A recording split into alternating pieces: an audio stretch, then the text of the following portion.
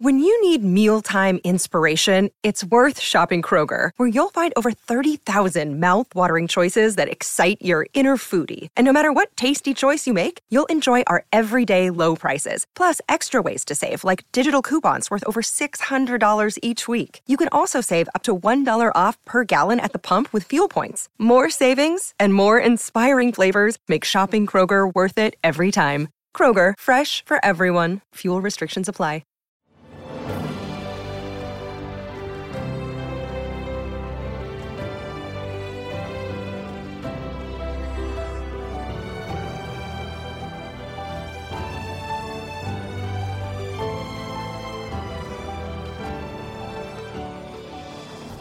Welcome to the newest episode of Beyond the Fame with Jason Fraley. I'm your host, Jason Fraley, picking the brains of the top filmmakers, musicians, and artists of our time. Steven Spielberg's semi-autobiographical film The Fabelmans opens nationwide in movie theaters today. I invited two of my favorite movie critic pals onto the podcast to break down Spielberg's entire filmography in order. But first, here's a few comments from my red carpet encounter with Spielberg himself at the National Archives Records of Achievement Award in 2013. Well, I'm very humbled by this, but I feel like I should be giving them an honor. I should be presenting the foundation of the National Archives an honor because they let Doris Kearns Goodwin.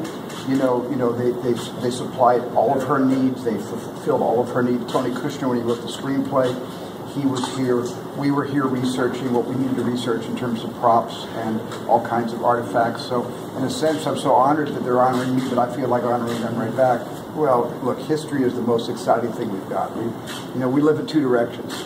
We live in the future, toward the future, and we also live not enough in the past. And I think that the greatest treasures are what came before us. Everything that led up to the present day, to our children's, livelihoods and well-being. Everything for me, and I've told my kids this countless times, depends on how appreciative they are and how much knowledge they can get from looking back. Not just wanting what is available today, hoping for a future, but you got to know where you came from, and you have to know that a place like this exists. So this is a wonderful place for students and parents, to basically camp out. I will.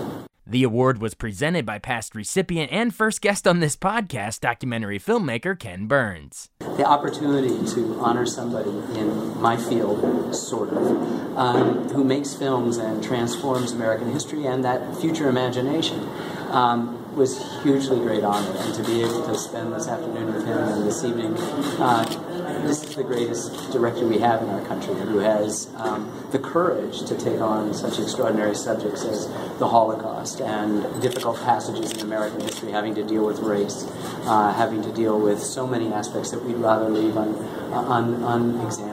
And the fact that he does it with hugely popular movies is great, and the fact that he's a consummate artist, so that all of these films are masterpieces, I think makes this evening particularly special. We've honored many great historians, and nothing to take anything away from any of them, but we've been able here to remind people that, particularly in a democracy, the role of public history, people interpreting our own effects, is as important as the scholarly work that goes on, because what trickles down from these popular films like Lincoln or Amistad or the other extraordinary films, Schindler's List, that Steven Spielberg has done, affects how much we read, affects the kind of questions we ask at the dinner table in our classrooms, and it has a huge, powerful effect. And so we are thrilled to be able to give this year's Records of Achievement Award to Steven Spielberg. And now, without further ado, I invited two of my favorite movie pals to break down Spielberg's entire career in order. With me here on the East Coast, Arch Campbell, the longtime movie critic from NBC4, ABC7. So happy to be with you. Yes, thank you. And everyone check out Arch and Lou Katz's podcast, At the Movies. Oliver Jones and I are on it all the time, and that sets up the other introduction on the West Coast in L.A., Oliver Jones, Observer.com. He's done stuff for People Magazine, and of course, son of Davy Marlin Jones, a name everyone, legendary critic people know in this area. Oliver, thanks. I'm just spending entirely too much time with you people, and I love it. I feel like I see you guys like every week now or every other week. Yeah. We're the three amigos. There you go. Campbell, Jones, Fraley, the movies. But today the name is Spielberg. Oliver, I know, has seen The Fabelmans, and I'm dying to see it. Arch, you said you're going to see it on Thanksgiving Day, right? I cannot wait. I think it's arriving without needing a review, because the early word is so good on it that it is the Oscar contender, and everything else is in second place. And as you know, I'm thinking about this podcast with you. Spielberg is today's answer to Frank Capra. All of his films have that certain humanity or emotion, and this being a family story, I'm in. Yeah, I'm excited to see it. And Oliver, and you saw it too. Well, do you want to share your reaction? Let's share the reaction to The Fabelmans at the top, and then we can go through Spielberg's career, because in a way, this is sort of the Spielberg origin story. So this can sort of set up the rest of his career, really. Well, you know, this film was very moving on several levels, but for me, probably the most profound aspect of this movie is that, you know, the text, or even the text of Steven Spielberg's movies, almost since the very beginning, has been divorce and the breakup of the family and what the family means and all the forces that are pushing against the family. And this is true in his celebrated works like Close Encounters of the Third Kind and E.T., and even true of his lesser celebrated works like War of the Worlds and Indiana Jones and the Temple of Doom. And it's a movie that, you know, is bitter on so many levels, especially towards children. But this movie is different in the respect that he's trying to understand something that's haunted him his whole life. The movie begins with a 7-year-old Sammy Fabelman living in New Jersey, watching his first movie ever in a movie theater, The Greatest Show on Earth, and becoming obsessed with the train crash. So much so that his mother devises the idea for him to shoot a film of his own model train crashing. And in some respects, all of The Fabelmans is that exact idea. You know, the thing that was causing him so much anxiety as a child was this train crash. Now he is so many years removed from this divorce, directing it, right? Controlling it all over again and making all the choices and trying to feel in control of this moment where his life both started and got away from him at the same time. And it's a, I think as anyone who has thought about these issues, or really as anyone who has had Spielberg's movies sort of play as a leitmotif through their lives, will find this very moving. But even if you didn't know any of that, if you didn't sort of consider film history or what divorce plays in the movies of Spielberg, it's such a amazingly crafted film. This is the last movie he's going to make with John Williams, and the John Williams score is fascinating, very, very adroit, very different. You know, he borrows a lot of ideas from Scott Joplin, the entertainer. You know, it has a sort of different purpose and feeling, but really, I think this movie, what will stick with people most is Michelle Williams. Not just the way that she plays this character, who seems like such a singular character that is unlike anyone that anyone's ever met, and so many people in Los Angeles have met Mitzi, who used to run a kosher restaurant, Milk and Honey, out here in LA. And so we've known her, you know. Of course, this is not a movie he probably could have made before, while she was still alive. It was a movie that she needed, I think, to pass before he was able to maybe confront it. Wow. But it's not just her performance, but the way that he presents her and frames her. You know, we're all familiar at this point in our lives with the Spielberg face. You know, the push into the wide-eyed face of wonder. You know, and it has changed its meaning, you know, many times throughout Spielberg's career. You know, moving from a sort of a wondrous look to a terrified look, and now in the hands of Michelle Williams, at this point in Spielberg's career, it's a look that's tinged with guilt and sort of fear about life's choices. it's a more mature understanding of what that look means and how that look can be unleashed. And in addition to dealing with sort of guilt, it also deals with, or around family, it deals with guilt around Jewishness and Jewish identity, and Spielberg's understanding of what his Jewishness is, the ways in which he's run away from his Jewishness, and the way that he has embraced his Jewishness through his life. So, you know, it's a great movie to watch. It's a wonderful movie to think about, and it's also a great movie to consider just for its craft elements. Wow. I want to throw two Jason Fraley observations, Jason Fraley-like observations into this. First is the choosing of the name Fableman. Is this a fable? And secondly, that Spielberg would choose, and I think this is from his life, to pay homage to the greatest show on earth, which is the Oscar winner that people like Jason say shouldn't have won. Well, when you have Singing in the Rain come out at high noon, it's hard, right. Yeah. So there you are. Those are my two observations. Other than I'm in for this. I love these family stories. I think we've all got our own rich family story that's just full of what ifs and whys. Yeah. And, oh my goodness. And this is the time of year that we all go back in our minds to think of those things because of Thanksgiving, when we would all get together. Right. Well, it sounds like a bit of a crowning achievement. Quality is subjective, of course, of where you would rank Kate Oliver against all of his other great works.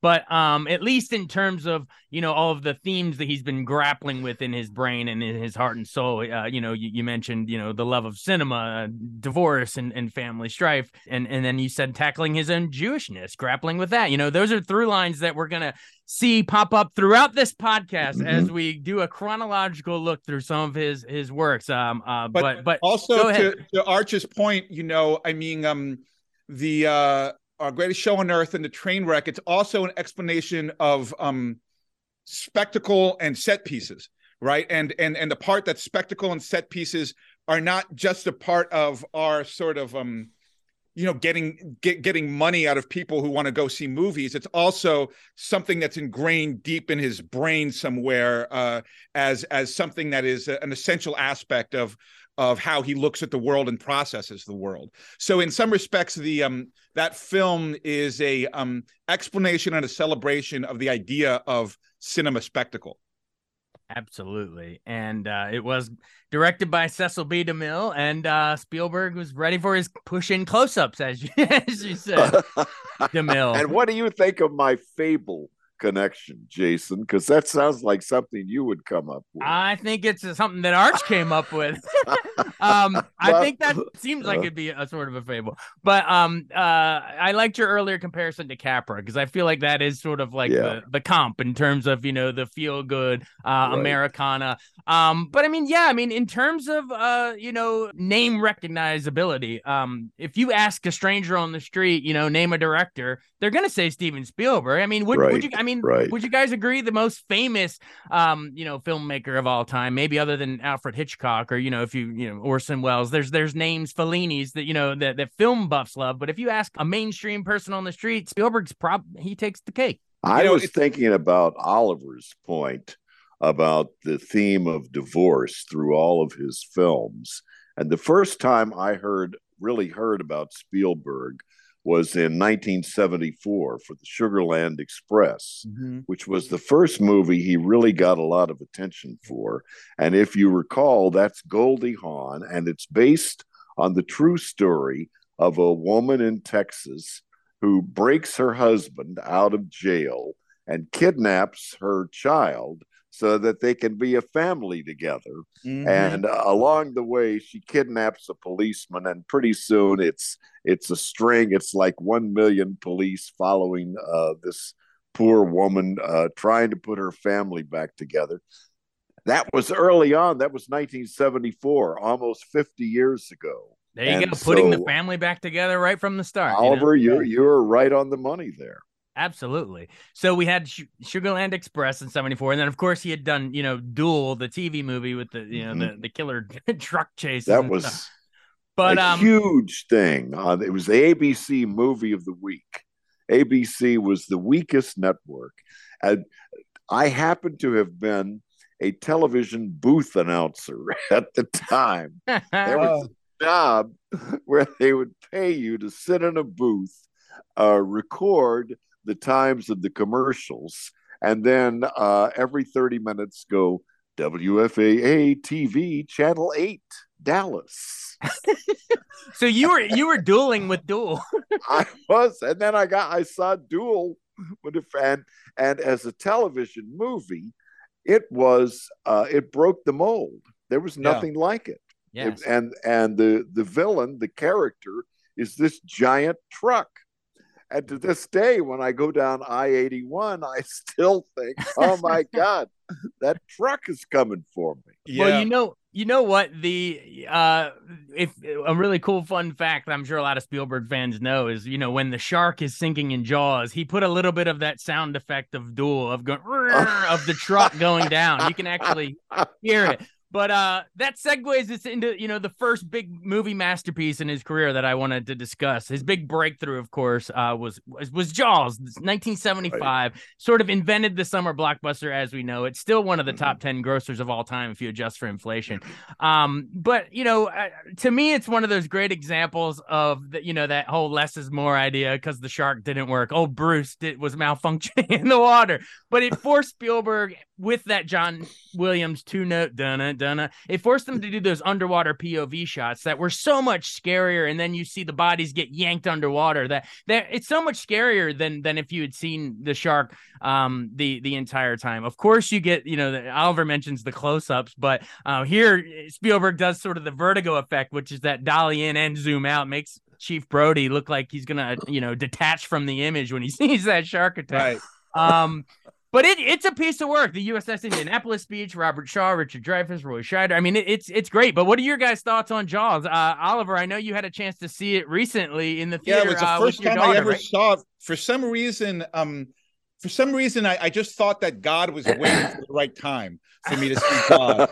So I finally saw it when it came out this year in 3D, IMAX.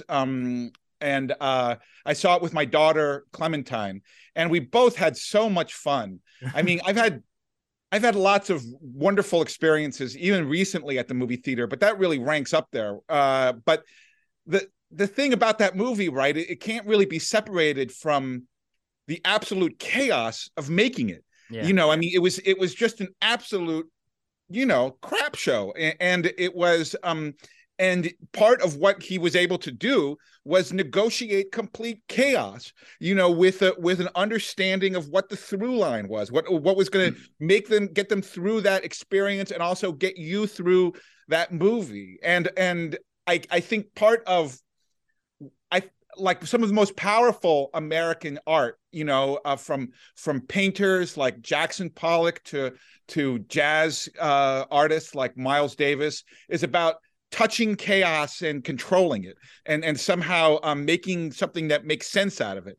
And I think even in a goofy beach shark movie, he was able to do something that great and particularly great American artists tend to do.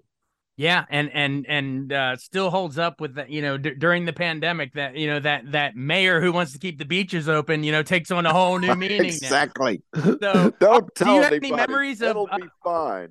Arsh, do you have any memories of when that first came? Because I would have killed to be alive and see that in the theater. And I'm thinking it was at the Uptown Theater, and I'm thinking that was where the newspaper first took note of the lines, that because the Uptown is a single screen theater, so people would line up around the block, thus the name Blockbuster.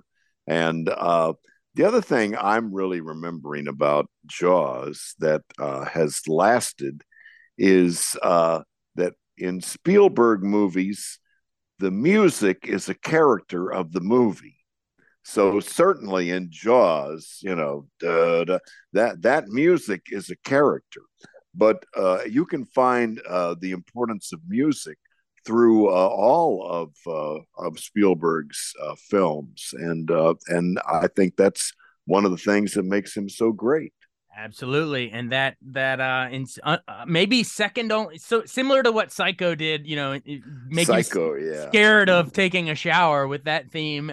This one made people scared to go in the water. There's few movies that inspire actual phobias where you can have kids today who've never seen, right, exactly, but there's kids that have never seen Jaws that will swim up in a swimming pool going donna donna. It's just and any people have never seen Psycho will go wait wait. It's just become part of our shorthand, our culture. But the other thing is, in 1975, everybody was talking about Jaws. It was everybody's conversation, and that's one of the things I miss today. Yeah, that movies really aren't at the forefront of a conversation the way Jaws was. Have you seen Jaws? Have you seen Jaws? Oh my God.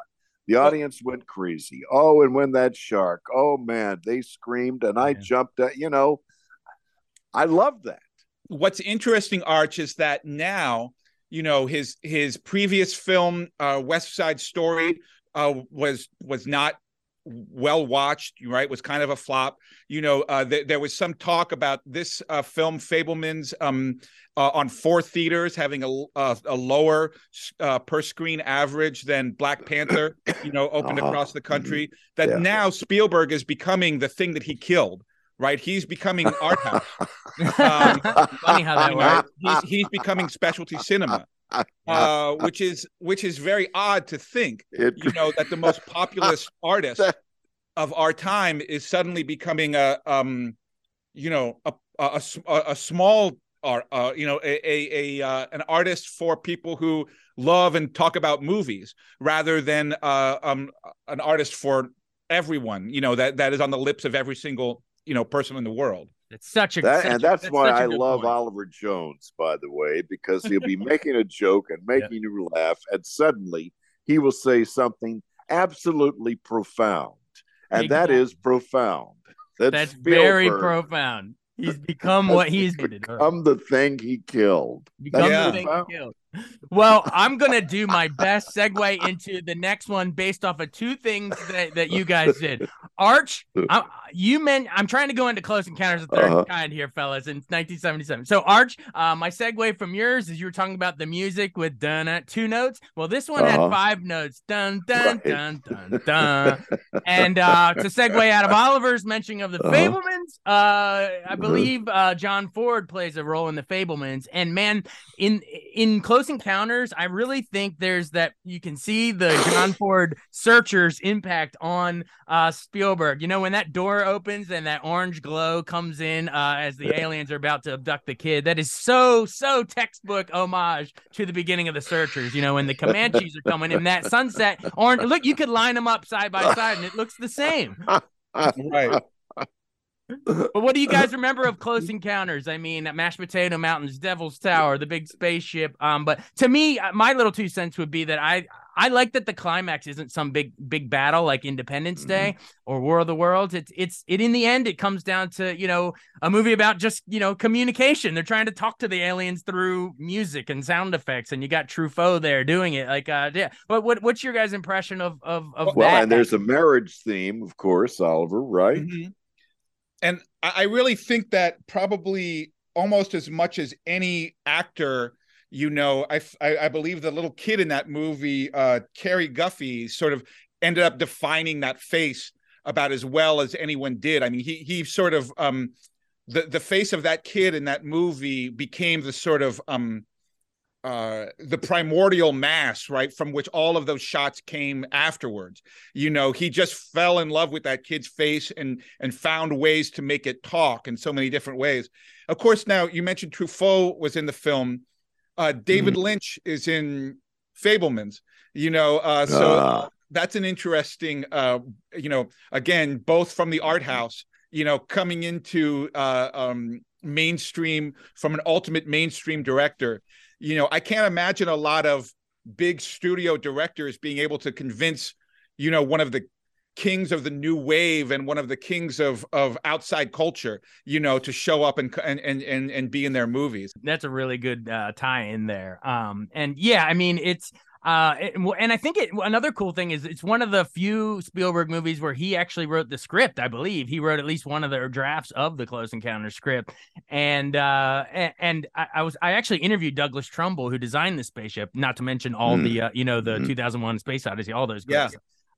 Before he died. And he was saying that script was based on, actual, accounts of UFO sightings in Area 51 and all that kind of stuff. So when you watch it, when Richard Dreyfuss is pulling up to the train tracks and all the stuff in the car, the radio's going haywire and the train track lights are going, it feels almost like a documentary of Close Encounters, if that makes sense. You know what I'm saying, guys? I've always had this theory that directors had actors in their films, when directors had actors in their films repeatedly, one was who they were and one was who they wanted to be.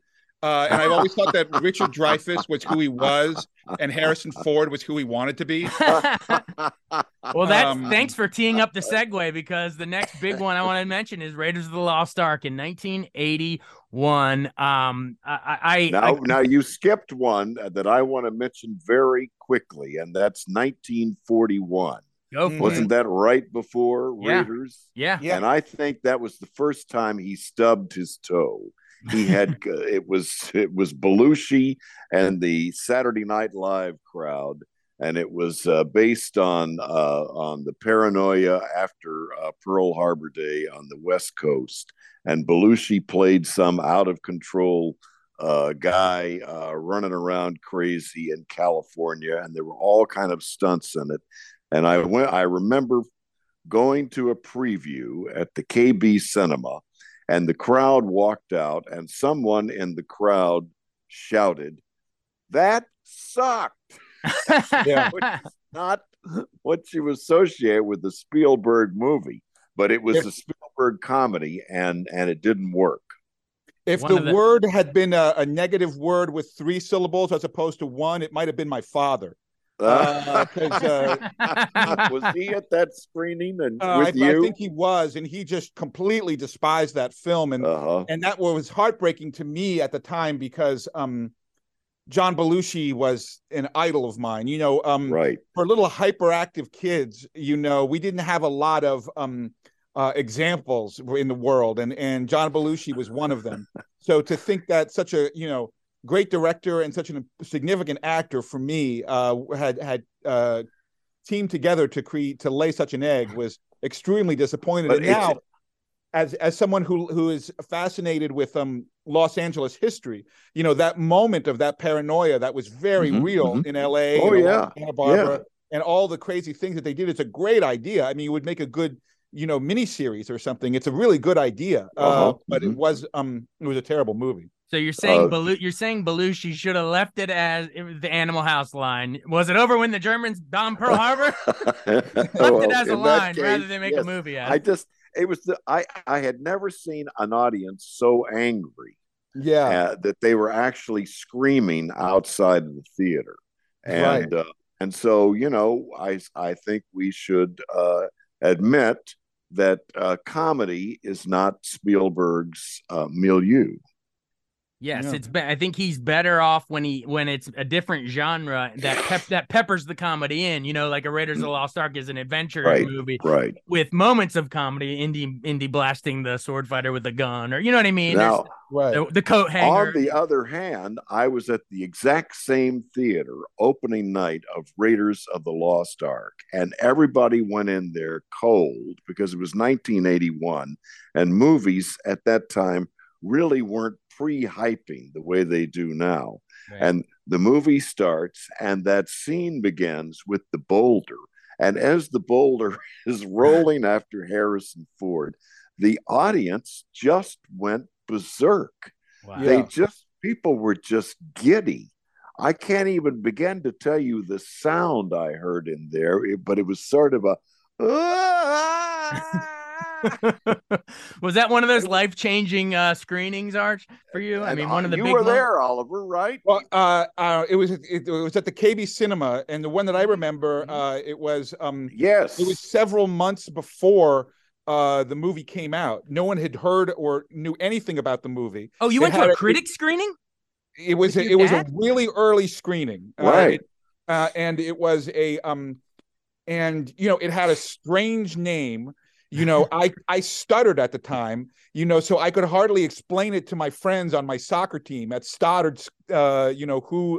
What this movie was and what that first 5 minutes was and what But I remember as I walked out of the cinema theater, I turned to my dad and I said, "That's the kind of movie I would want to make if I could get enough people to work for me." Wow. Wow. Nice. It is. I mean, I'm with you guys. I mean, it was. Of course, I didn't get to sadly see that one in theaters. I was a Temple of Doom baby. I was born in '84. Yeah. But man, Indiana Jones. Even so, went back, double back, and caught him on VHS. No, you were the Lost Ark. Yeah, I'm the Lost Ark. Yeah. But I mean, Indiana Jones was still my childhood hero. Just the idea of this guy finding biblical artifacts before the Nazis can. It's awesome. And you mentioned Temple of Doom earlier. I guess it was the first PG-13 movie, a bizarre, dark movie in many ways. There's parts of it I like. In Short Rounds having it come back this year. They were going to have to give the sequel an R, and Jack Valenti came up with PG-13. Yeah. So I turned 13 the week that movie came out. Wow. So I was allowed to go, right? I also remember, I don't know if you remember this, Arch, but there used to be a store next to Olson's Book and Tape Annex in Georgetown. I think it was called Hats in the Belfry. It was a hat shop. And their entire shop was just overtaken with Indiana Jones hats. And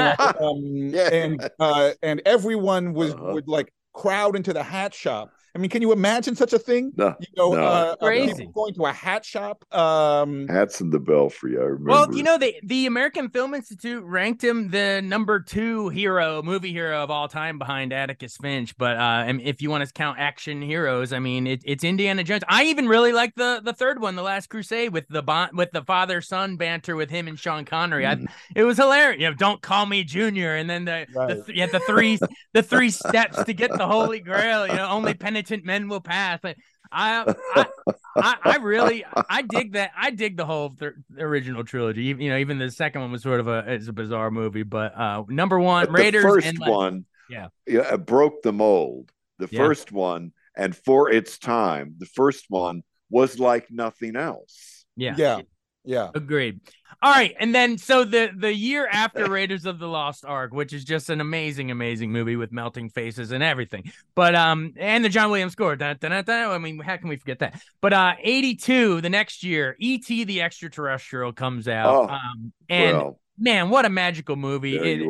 One of the most immortal children's movies ever made. We got the child of divorce meeting this friend, and the iconic shot of the bike across the moon, which became the Amblin logo. So, of course, by the way, he also wrote Poltergeist, the script for Tobe Hooper to direct that same year. So we had that suburban, riding bikes around the street sort of an idea. But last thing I want to mention before I toss it to you guys is, I heard Spielberg joking one time about a nice Jewish boy making Christ allegories because you think about Elliot discovers E.T. like in a barn, like a stable. He watches him perform these miracles. He walks on water, which is the bikes in the sky. He dies, resurrects, and ascends to the heavens.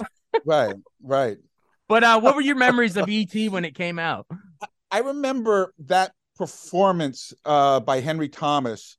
And like thinking, like when he, when E.T. dies, at first, and he starts crying, and the way his face looks, and I remember thinking, like, wow, that's like a plastic thing, like some fake plastic doll inside some movie set with, he's surrounded by lights, and like that seemed less realistic that he could be on a movie set acting that way than it did that E.T. was real and actually died, and that like that was harder for me to get around, that he could somehow do that. And for all of his technical magic, for be able to get that moment from any actor, forget that it was a kid. There's a great YouTube video of Henry Thomas's audition where he's breaking down in tears. So it was there from the start. Wow. No, I mean, he caught thunder. I mean, he caught lightning with that. Yeah. It was just incredibly moving. And then just, that was our life. He brought something that was just happening right around us and made it into Greek mythology.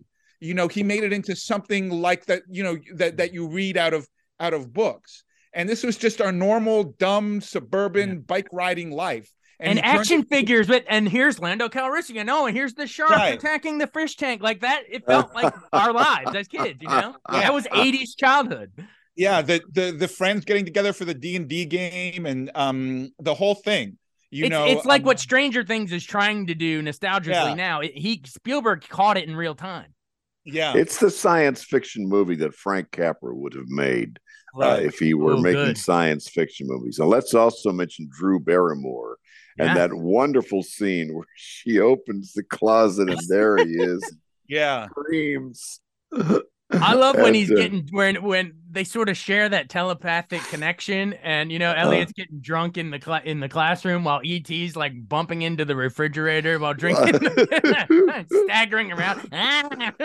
Just the humanity and the emotion and the family friendliness of it just is something you don't see now. I mean, can you think of a recent movie that skews as wide as E.T.? No, and in fact, the ones that come to mind remind me of E.T. Like WALL-E is E.T. Like the way that's shaped looks like your Short Circuit, or there's been so many ones that remind you of E.T. that came out after. Right. Yeah. And that John Williams score, I've interviewed many composers, conductors that conduct that E.T. theme. Emile Decoux and Stephen Reinecke, they do the NSO at Wolf Trap and Kennedy Center, and they all say that E.T. score is like, it is working on levels that I don't even understand as a movie guy. They say it works on levels compositional wise. Wasn't that The Quiet Man that E.T. was watching while he was drinking, a John Ford movie? And the film, John Ford comes in again. Here we go. The through line continues. Once again. It is just it's amazing pizza. If you're not crying by the time that he says, "I'll be right here," and they say "ouch" and touch their heart, oh my God. Well, I think one thing that you need to be mentioned about E.T. is that it's sort of this dividing point for Gen X parents and their kids, because if you show that to your kids and they don't like it, you really don't want to hang out with them anymore. You're wondering, am I your parent? Should you live in this house? Should I keep buying you food? You wonder whether you want to get divorced from your own kids over E.T. It's just, they're like, I was bored. I was like, get the hell out of here.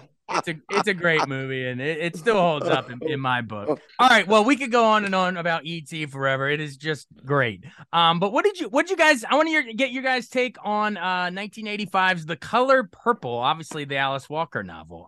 It was, to me, the big breakthrough is Whoopi Goldberg's big breakthrough role. You got Danny Glover before Lethal Weapon. I think it still holds. Again, emotion and family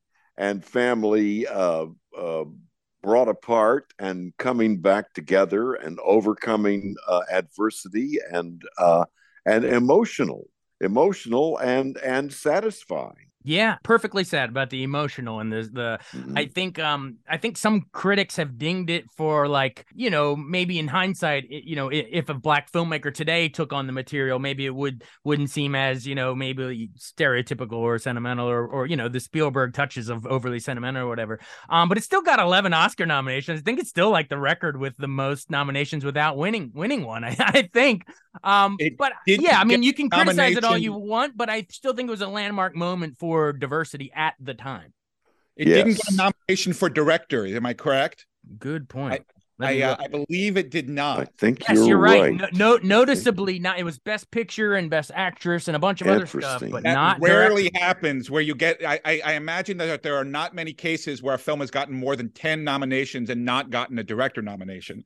And I remember my father doing a piece on the news about what he thought what was the Academy's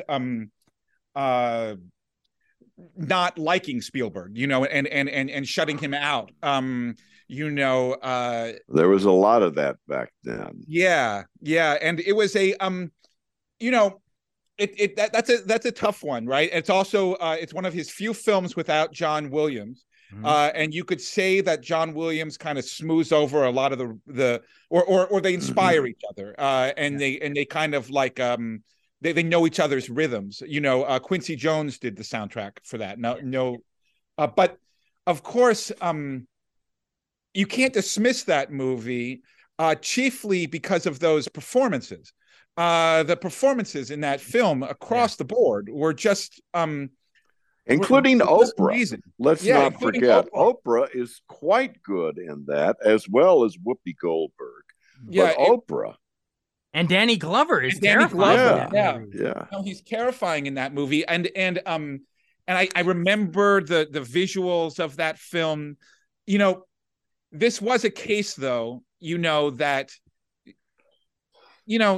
I think that you would like to see what an African-American filmmaker and particularly an African-American woman would do with that material. And there's just no way around that, and that's not necessarily to knock, his skills, but, and it was not necessarily a conversation that we were having at that time, but I think it remains true that that's a film that would be richer with the voice of an African-American woman behind the camera. Well, I think what you can say is it is sentimental and somewhat stereotypical, but it paved the way for what is to come and for what we are seeing, which is a more genuine, not so sentimental, response. Exactly. So it's and that's always sort of the case when we look at these movies like The Color Purple, is you kind of have to look through the lens of the time, and we can criticize and critique from, in hindsight. Yes, I mean, if we could have like an Ava DuVernay or a Dee Reese, or it'd be interesting to see what a black female and they weren't available. They weren't around. Right. Well, you got to remember, Spike Lee was just bubbling up at this time, sort of making his. This is 4 years before Do the Right Thing, so you know what I mean. Like, so yes, we got to kind of look in the context of where we were. It's interesting though that he took on the black experience and what you could call the American Holocaust of slavery before he took on Jewish identity and the Jewish Holocaust. That he obviously wanted to get towards that subject, but I don't think he was ready yet to take on his Jewish story yet. Great point. So I think it's interesting. That is a really great point. And the fact that he didn't get nominated for director, I will give Spielberg one shout out directing wise. There's that shot that's burned in my brain of it's Whoopi Goldberg's silhouette, her shadow up against the wall, I think reading a book. There's some cool shots in that. But yeah, wow, good point about the hadn't got to his own Holocaust yet. Yeah. Another day is here, and you're ready for it. What to wear? Check. Breakfast, lunch, and dinner? Check. Planning for what's next and how to save for it? That's where Bank of America can help. For your financial to-dos, Bank of America has experts ready to help get you closer to your goals. Get started at one of our local financial centers or 24/7 in our mobile banking app. Find a location near you at bankofamerica.com/talktous. What would you like the power to do? Mobile banking requires downloading the app and is only available for select devices. Message and data rates may apply. Bank of America NA, member FDIC. I'm Bradley Trainer. And I'm Don McClain. We have a podcast called Blinded by the Item. A blind item is gossip about a celebrity with their name left out. It's a guessing game, and you can play along. The item might be like, this A-list star carries a Birkin bag worth more than the average person's house to the gym to work out. Pretty sure that's J-Lo. And P.S. the person behind all of this is Kris Jenner, LLC. We drop a new episode every weekday so the fun never ends. Blinded by the Item. Listen wherever you get podcasts and watch us on the Blinded by the Item YouTube channel. All right, we're gonna move ahead we're gonna skip a couple because there's no time to go into all this. But Empire of the Sun, and then we mentioned Last Crusade, always Hook. He did several there in those next couple years as we went into the late 80s, early 90s. But the next big one in 93 is Jurassic Park. Man, I'm talking if you want to chart Wow. if you want to chart film history, like visual effects, like the timeline to me is King Kong in the stop motion, right, in 33. And then the next big ground, I mean, I guess you could say Star Wars, but to me, in terms of like a creature features, I think of King Kong in 33, and then 93 with Jurassic Park when the stop motion miniatures, the Phil Tippett stuff starts giving way to, you know, the CGI, and then you had the robotics. And to me, man, as much as adventurous and all that it is, Spielberg has two of the scariest scenes of all time with that T-Rex paddock and the Raptor kitchen. So, what were your guys' thoughts on Jurassic Park? The footsteps on the ground and the water shaking. Yeah. You know, it's almost the stuff he does before you see the CGI that's scary. And of course, the sound and seeing that at the Uptown Theater and the audience just screaming. It was what an impact. What a movie. You know how they got that ripple effect, right? They put like a guitar string up underneath it, and someone was plucking it under the car. Yeah. But I mean, wow. You know, in some respects, you know, that movie was Pandora's box that was opened, and then 6 million terrible CGI movie came shooting out of it, including its own sequels. yeah. I mean, it seems like we were all in wonder of that movie, and it was, and you know, we were fortunate that one of the first examples of big CGI was in such skilled hands, but then it just kind of buried the movie. The Star Wars effect. And again, you know, it's an interesting thing with Spielberg because it's similar to the summer blockbuster effect, right? And sometimes, even when his movies are good, they kind of end up damaging movies sometimes, you know? And I think that you can't deny that. All the imitators and the knockoffs. Like Pandora's box is the perfect way to put it. And the Avatar Pandora box. Right. And I think that's what I think of often when I think of that movie, along with, once again, those two, little kids of divorced parents being stalked in a kitchen. Yeah. And Dr. Grant, not Dr. Grant's character arc, right? Not learning to want to be a father, and in the beginning he doesn't want to. That's Spielberg's thing, man. But also, just like he's done a lot of cruel things to kids in this movie. You know, kids have really taken the brunt of a lot of his of the terror in his movies. And turn the light off. No, it's true. It's true. And now, which is the one where the dinosaur knocks the the gas station with the 76, the ball? And that was 2.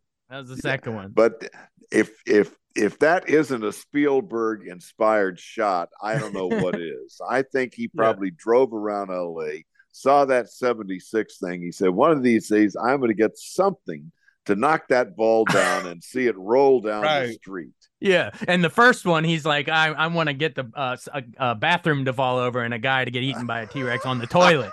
Right. So there are comedic moments, I guess, or Jeff Goldblum. That's one big pilot. I've always felt that, you know, one of the best aspects of the Jurassic Park movies was watching people's vacations get ruined. I can never afford to go on vacation, so those bastards are going to go on one. I might as well have them all get eaten. Well, and it kind of captured that first one, at least, kind of captured that Disney World theme park. Imagine if it even Goldblum says, right? Yeah, but if the Pirates of the Caribbean breaks down, the pirates don't eat the tourists. Right. But or he goes, there are dinosaurs on your dinosaur tour. Hello. But of course, you know, that same year was Schindler's List. Yes. And those two statements, right, are you know, no filmmaker will ever make two statements on the same year, you know, as loudly and profoundly as those two films.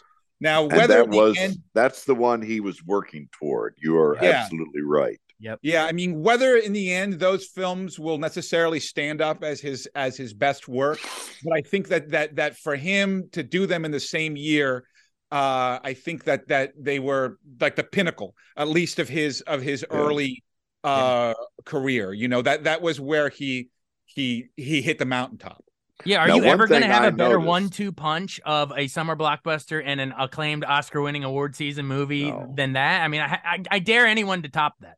no. No, it'll never One happen. thing I noticed during Schindler's List is it's about that time that I met Susan Spielberg, who's Steven Spielberg's sister and lives in Silver Spring. Who And knew? she started coming to all of his premieres, including Schindler's List. And as in the run up to the Oscars, she let me come over to her house, and she showed me the dress that Steven had bought for her to wear to the Oscars. Wow. Oh, wow. That's so wild. That's a cool local connection. so that there's your family again. Yeah. And you mentioned Susan might be the youngest. Oh, that's such a cool connection. That's awesome. Yeah. That's good Yeah. local trivia there. Silver Spring. And Spielberg came through the red carpet, and I said, "Oh, I just interviewed your sister, and she showed me what she's going to wear to the Oscars." And he just kind of turned his head to the side and rolled his eyes. Well, that movie had its world premiere in Washington, D.C. Yes. So that was the event that you were at. Yes. Now, that movie also marked his first collaboration with Janusz Kaminski, who would become one of his most significant collaborators as a cinematographer. I don't think he's done a film without him since that movie. That black and white, guys, right? And then with the what about Oliver? What do you make of that choice to have the little girl in the red coat? When you first see it, you're like, what is that about? And then the payoff, it knocks you out. Well, I mean, you never forget it. I mean, again, you can't talk about Spielberg, right, without talking about audience manipulation and playing the audience like like an orchestra or a fiddle. And I think that obviously he had done that so many times to, great rousing effect, obviously earlier in that year. Yeah. But to do it in a profound moment of contemplation and loss, but still just as manipulative, right? Yeah. Whatever you think of that, it's burned into your mind forever, and you sort of can't. I've never been able to get that image out of my mind. And it's also worth noting, right, that was also around the same time that colorization was a great, matter of debate, and Ted Turner, owned all of these movies and was colorizing them for television. And what did Orson Welles said? Tell Ted Turner to keep his damn Crayolas off my movie. Yeah, I remember seeing Ted Turner's version of Yankee Doodle Dandy in color, and I think that I think George M. Cohan would have approved, right? I think that it was a showman thing to do for a showman movie, and whenever I watch the movie now, I miss Ted Turner's Crayola version. They did it with It's a Wonderful Life too, and maybe Miracle on 34th Street. Yeah, none of those colorized versions are floating around anymore. But the black and white of Schindler, guys, I mean, it is like you're saying, Oliver, that it's burned in my brain. Many images. I mean, there's like the ashes, you think it's snowflakes and it turns into ashes. There's the moment you think you're worried they're going to be going into a gas chamber, but thank God the release of it's just a shower, at least for now. The John Williams violin score, arguably his most tear-jerking score ever, obviously giving the Holocaust subject matter. But also, guys, I want to say the performances. Liam Neeson's best performance, Ray Fiennes' best performance as Eamon Goth, the terrifying villain. Ben Kingsley, Gandhi may be better, but I mean, the three of those performances in one movie is just unbelievable to me. Well, I recall that movie as introducing the world to Ray Fiennes, who has been an incredible actor during my lifetime. He able to do anything. His comedy is tremendous. His ability to do almost anything. But the fact that his first film was so terrifying and so powerful. Yeah. But he's taking a leak in the morning, goes out on his balcony with a sniper rifle, snipes a inmate at the concentration camp, then goes back to peeing again. It's terrifying. Right. It's terrifying. Yeah. But yeah, and by the way, a plug for the following year he does Charles Van Doren and Quiz Show. I mean, come on. Right. But But yeah, so Yeah. you guys, Arch, you mentioned the red carpets and what the sister's going to wear to the Oscars. So this was the big moment, right, guys? You said it was all building to this. He finally wins Best Director, and it wins Best. And that put an end to all of that stuff that Oliver was talking about. Yeah. Hollywood didn't like Spielberg. Well, think about it. Hitchcock never won Best Director either, and I think Right. this happens throughout history. You know, the great, you know, filmmakers for the masses. Hitchcock was dismissed similarly as Spielberg. You know, just making popcorn. Well, Spielberg movies. was very commercial. Yeah. But that's the thing. It's like they wouldn't award him until he, quote unquote, grew up and did his adult movie, not for kids. You know, not for the masses. And there's again, that's interesting. It's worth noting that it wasn't, it wasn't until his mastery was used in service of seriousness. That he was able to be looked at as a serious director. While anyone who loved movies realized, certainly by the time of his third film, Jaws, that he was, a force to be reckoned with. Right, exactly. And the sequence saying the same thing. That's a perfect segue into Amistad. Amistad was another huge one. I guess you could call it in the line of, similar to our Color Purple conversation. That's one. I think they like a substitute teacher put it on in a class of mine or something. It's one of those like teach students kind of a thing. But any memories of that real quick? Well, again, that made him a major target of Spike Lee. And suddenly people were starting to say, this guy should not be telling our stories. And that became an aspect, and it was almost the beginning of what we're seeing now on Twitter, and this sort of a pushback against who's telling stories. And when you push back against, one of the greatest storytellers that this country's ever produced, it's serious. Again, I think Color Purple would have been made no matter who had directed it. It was a best-selling book with a big author. I'm not sure that's necessarily the same as Armistead.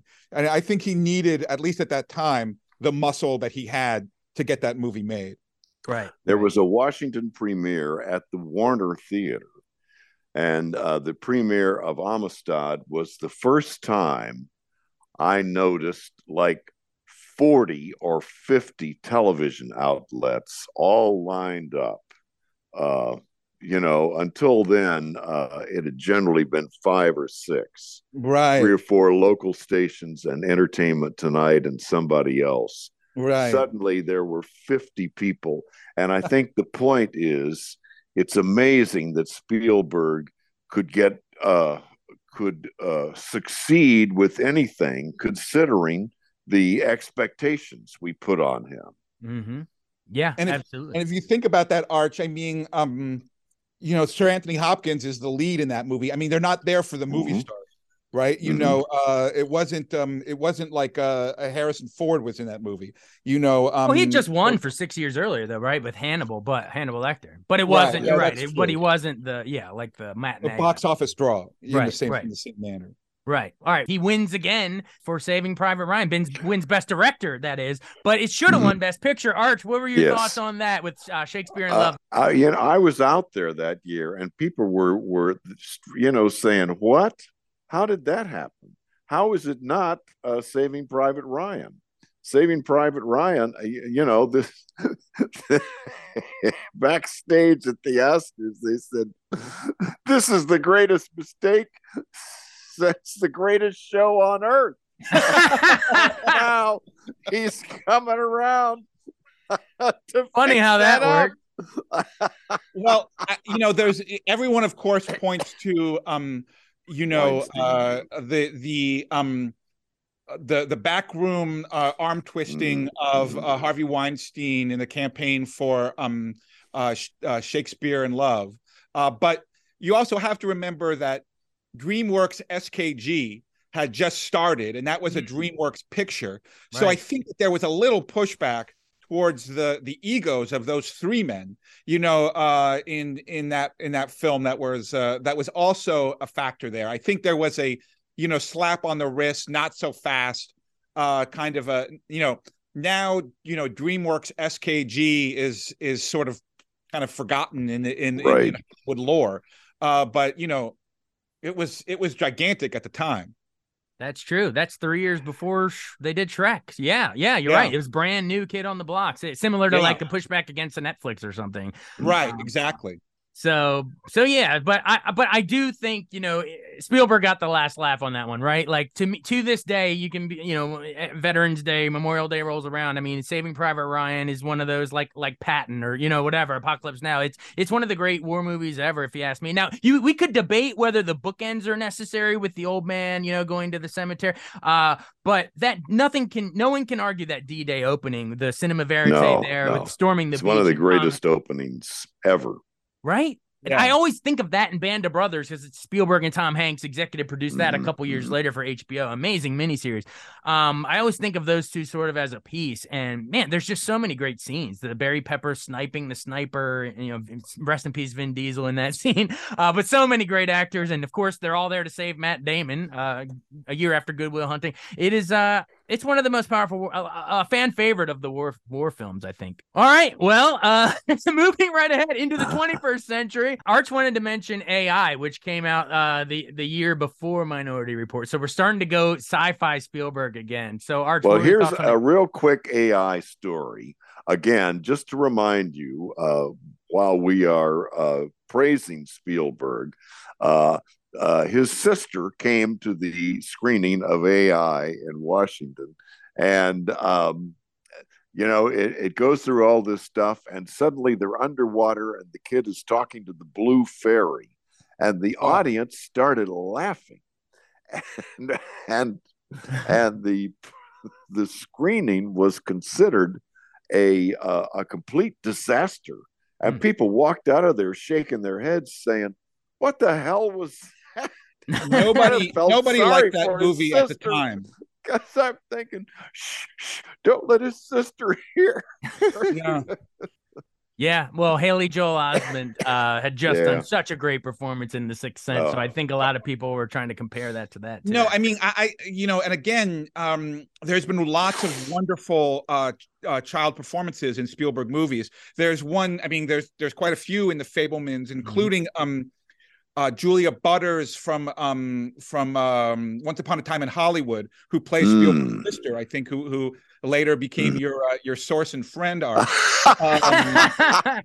And she's really good at it. She's really good at it too. She's an excellent actress, or actor, as I should say. But that film, it was a gut-wrenching performance by Haley Joel Osment. And again, it was perhaps the most sort of twisted and subversive use of the Spielberg face, just being empty and asking for love for eternity, and never dying and never fading. I'll make your drink just the way you like it, Mom. Yeah. No, and there being no motherly or fatherly love to return the adoration ever, for eternity. Obviously, it was a film that was, as the last film of Kubrick and that Spielberg finished, it had hype like few others. And I think few other movies were more profoundly disappointing to everyone who saw it. Again, the movie has been reconsidered in the years since. But I think that movie, in terms of the response at the moment, rivaled 1941 in being a disappointment. Right. Maybe one of those that we appreciate slightly more in hindsight than in the moment when we were let down by. Well, isn't that the great thing about movies, though, that we can reconsider them? Yeah. And that now in this streaming age, I can be sitting here and turn on my my smart set and just say, "Oh, there's a title I'd like to let's look at that again." Well, heck, that was pretty good. That's so true. That's such a great point. Again, we'll skip around, but I wanted to plug Minority Report really quick. I thought that was a great neo-noir with the pre-crime and the pre-cogs predicting future crimes. Tom Cruise realizes oh my gosh, I'm going to commit a murder in the future? That can't be. And lo and behold, it is, thanks to Max von Sydow and that scene he has with Colin Farrell. He's like, do you hear that? Nothing. No clickety-clack with little spiders. Boom. Well, what'd you guys think of that? I think once again, in the latter Spielberg, you have Tom Hanks and Tom Cruise, being the two halves Uh-huh. of Spielberg. Yeah. That movie took place in DC. Yes, right. Yeah, and I remember that part of it. And it was his homage to Blade Runner. Yeah. Well, it was a Philip K. Dick. It was a Philip K. Dick story, right? Yeah. Who was he did Total Recall, and it felt like he was going back to the multiplex and getting out of the museum. Like he was no longer like going to be making just films for the canon. He was making movies for us again. He was making Tom Cruise action sci-fi movies. Right. After that, he does Catch Me If You Can, which was a fun movie with Leo, The Terminal, War of the Worlds, and Terminal. But the guy that they based the Terminal on just passed away. Yeah, it's the first reference to the Terminal I've seen since then. Didn't he die in an airport? Yeah, he did. Yeah. I have this very special place in my heart for Catch Me If You Can, because after Leonardo DiCaprio did Titanic, it sort of seemed like the childhood mischief that he had as a young actor kind of slipped away from him, and he was never really able to get it back after the Titanic. And really, the only film, up until I think he did Wolf of Wall Street, that really got into that mischief and that sort of playfulness of Leonardo DiCaprio was Catch Me If You Can. This idea of just the whole world being a big scam. I really adore Leonardo DiCaprio in that movie and the way that he's used.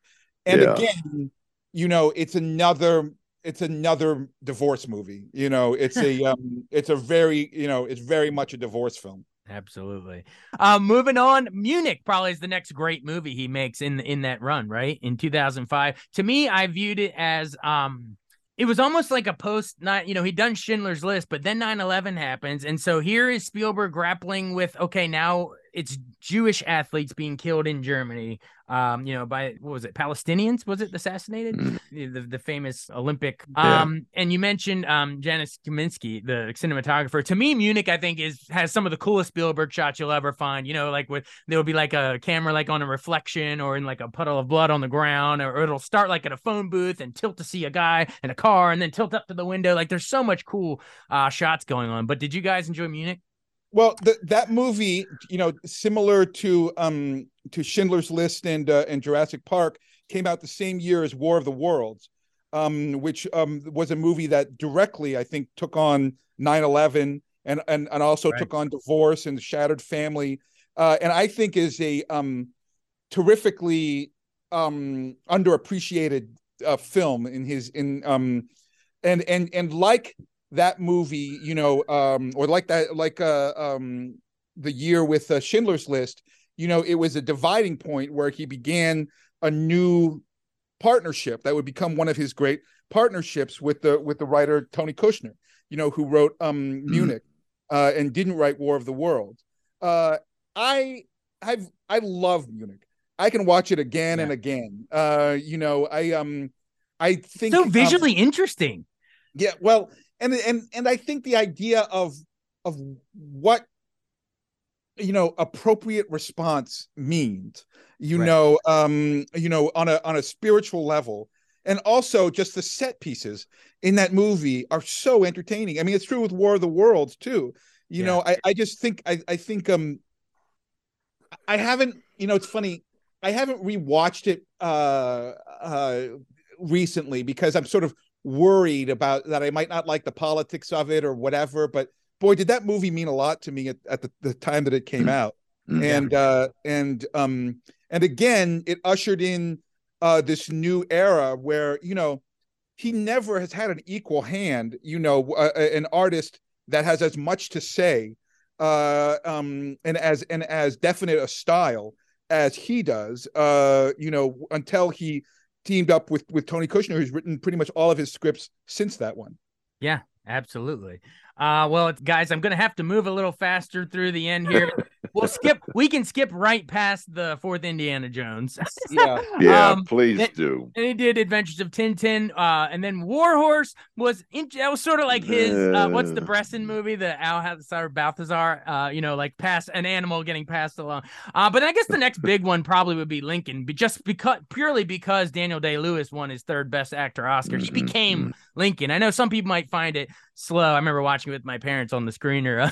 I'm leaning in, listening to those Euclid lessons that, it's great Lincoln wisdom. I don't think they needed the ending at Ford's Theater. They should have ended with him walking down the hallway there on his way to it. But any thoughts on that movie?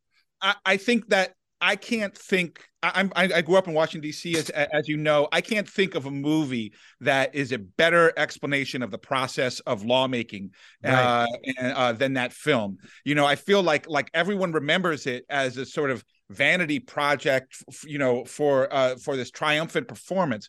But it's a movie about the sausage making of Washington, D.C. lawmaking, and I just find that fascinating. And the fact that all of those congressmen were able to have distinct personalities and in the limited amount of time that they did. And then again, the costumes, the craft work of that film was just off the charts. It was just you can just sometimes just turn off the words and just look at the things in his movies and be blown away. And we're getting closer to Spielberg, the indie art producer, rather than the huge guy who's doing E.T. and Close Encounters. Right, exactly. Exactly. And then, because to your point, well, right after that, he does Bridge of Spies, which isn't a big blockbuster movie. It's almost like his version of like a Tinker Tailor Soldier Spy or something. And Mark Rylance wins an Oscar for it. It was such an introduction to Mark Rylance, and I've been a fan of his ever since. I like Bridge of Spies a lot. I thought it was a really cool Cold War movie, especially knowing everything that would enter our campaigns in the next year. That film was written by the Coen brothers, right? And it was really interesting. I mean, they've written a few scripts for other people. It's not that rare a thing, but it was interesting to see the way that he handled the rhythms of their dialogue and of their scenes differently than how they handle it themselves. Yeah, I enjoy that. I enjoy that movie a lot. I like Cold War films, and we're also, he had a distinct Cold War period now, where he's dealing with the idea of what war means psychologically, as well as physically. Yeah, I think an underrated gem in his filmography. We'll skip past the BFG. That was another, I guess, more of a mainstream movie that kind of flopped, at least from what I remember. But The Post after that, I thought was a interesting sort of an All the President's Men. Spotlight had just come out, and then so Spielberg gets to do the story of the Pentagon Papers. It wasn't great per se, but it was interesting, I thought. It was in the shadow of those other films. Yeah. Well, it was. I kind of feel that way about She Said right now. It's really? Kind of probably shouldn't say that, but it's sort of in the shadow of Spotlight. Yeah. It definitely felt that way at the moment, and it was weird to see. You got the feeling that he was catching up with the trends rather than making them. And we had spent our lives with him deciding what was going on, and here it seemed like, these guys had a big journalism movie. I want to make one of those. Right, exactly. I need that in my canon. So after that, he does Ready Player One, which I know some younger critics that are video game people liked it. It didn't really do it for me. Yeah, and then, of course, terrible. West Side Story, which you mentioned earlier. Ariana DeBose wins the Oscar. Great performance. I thought it was a decent remake. I know Arch. There's cool shots like the overhead shadows of the sharks and jets coming in, but I know Arch, me and you we don't like that they moved. I Feel Pretty around. It kind of messes with it. Yes. I I think in a different time, his remake of West Side Story would have been much bigger than it was, given that it was in the middle of the pandemic, when people weren't going to theaters or were just maybe thinking about going back to theaters. Yeah. And because of that, the remake of something that's a classic, it didn't quite feel necessary. Yeah. I taped the classic and watched it again, and actually liked Spielberg's version a lot better. Well, there you go.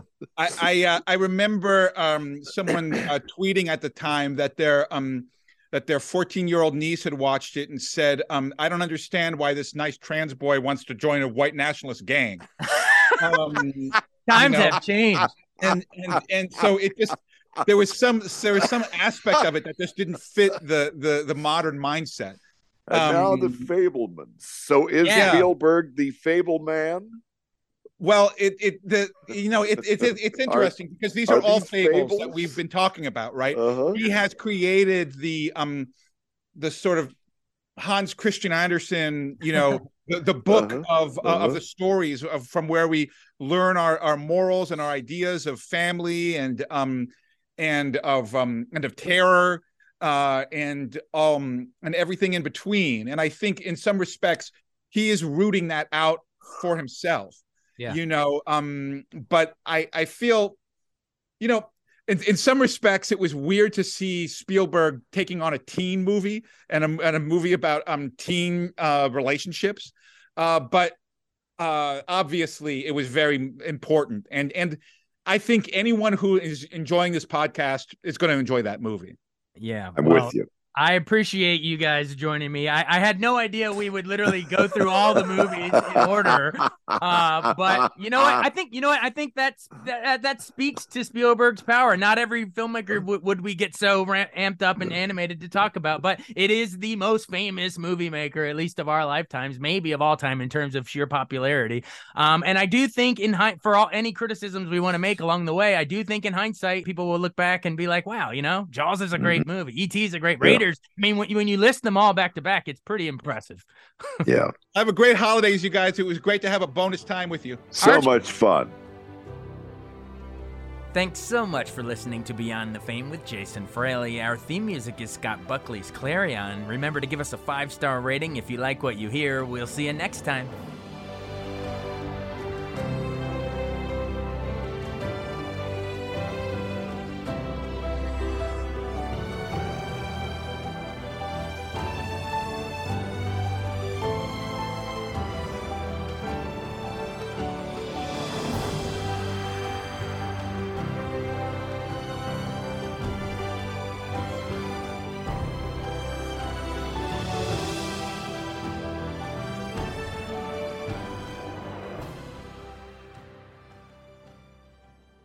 Explain your DNA on 10 cases, man. You're inside the police interrogation room with the alleged Potomac River rapist. I'm not guilty on any of this stuff. So calm, so reasonable. Could this be the man who terrorized women for 9 years before murdering a brilliant scientist 2 decades ago? Experience one of the most fascinating true crime podcasts available. Join crime reporter Paul Wagner for Unknown Subject, Season 3 of WTOP's American Nightmare series. Search American Nightmare Podcast on all podcast platforms. I wanted to take a second to tell you about an app I really enjoy. Living in the DC area is great, and Podcast DC gathers all of the local shows that I like all in one local app. Health, sports, local news, politics, and so much more. Podcast DC is the new local app with hundreds of DC area podcasts to choose from. I can earn exciting rewards just for listening and share the podcasts I love instantly. Available in the App Store or in Google Play. Listen local with Podcast DC.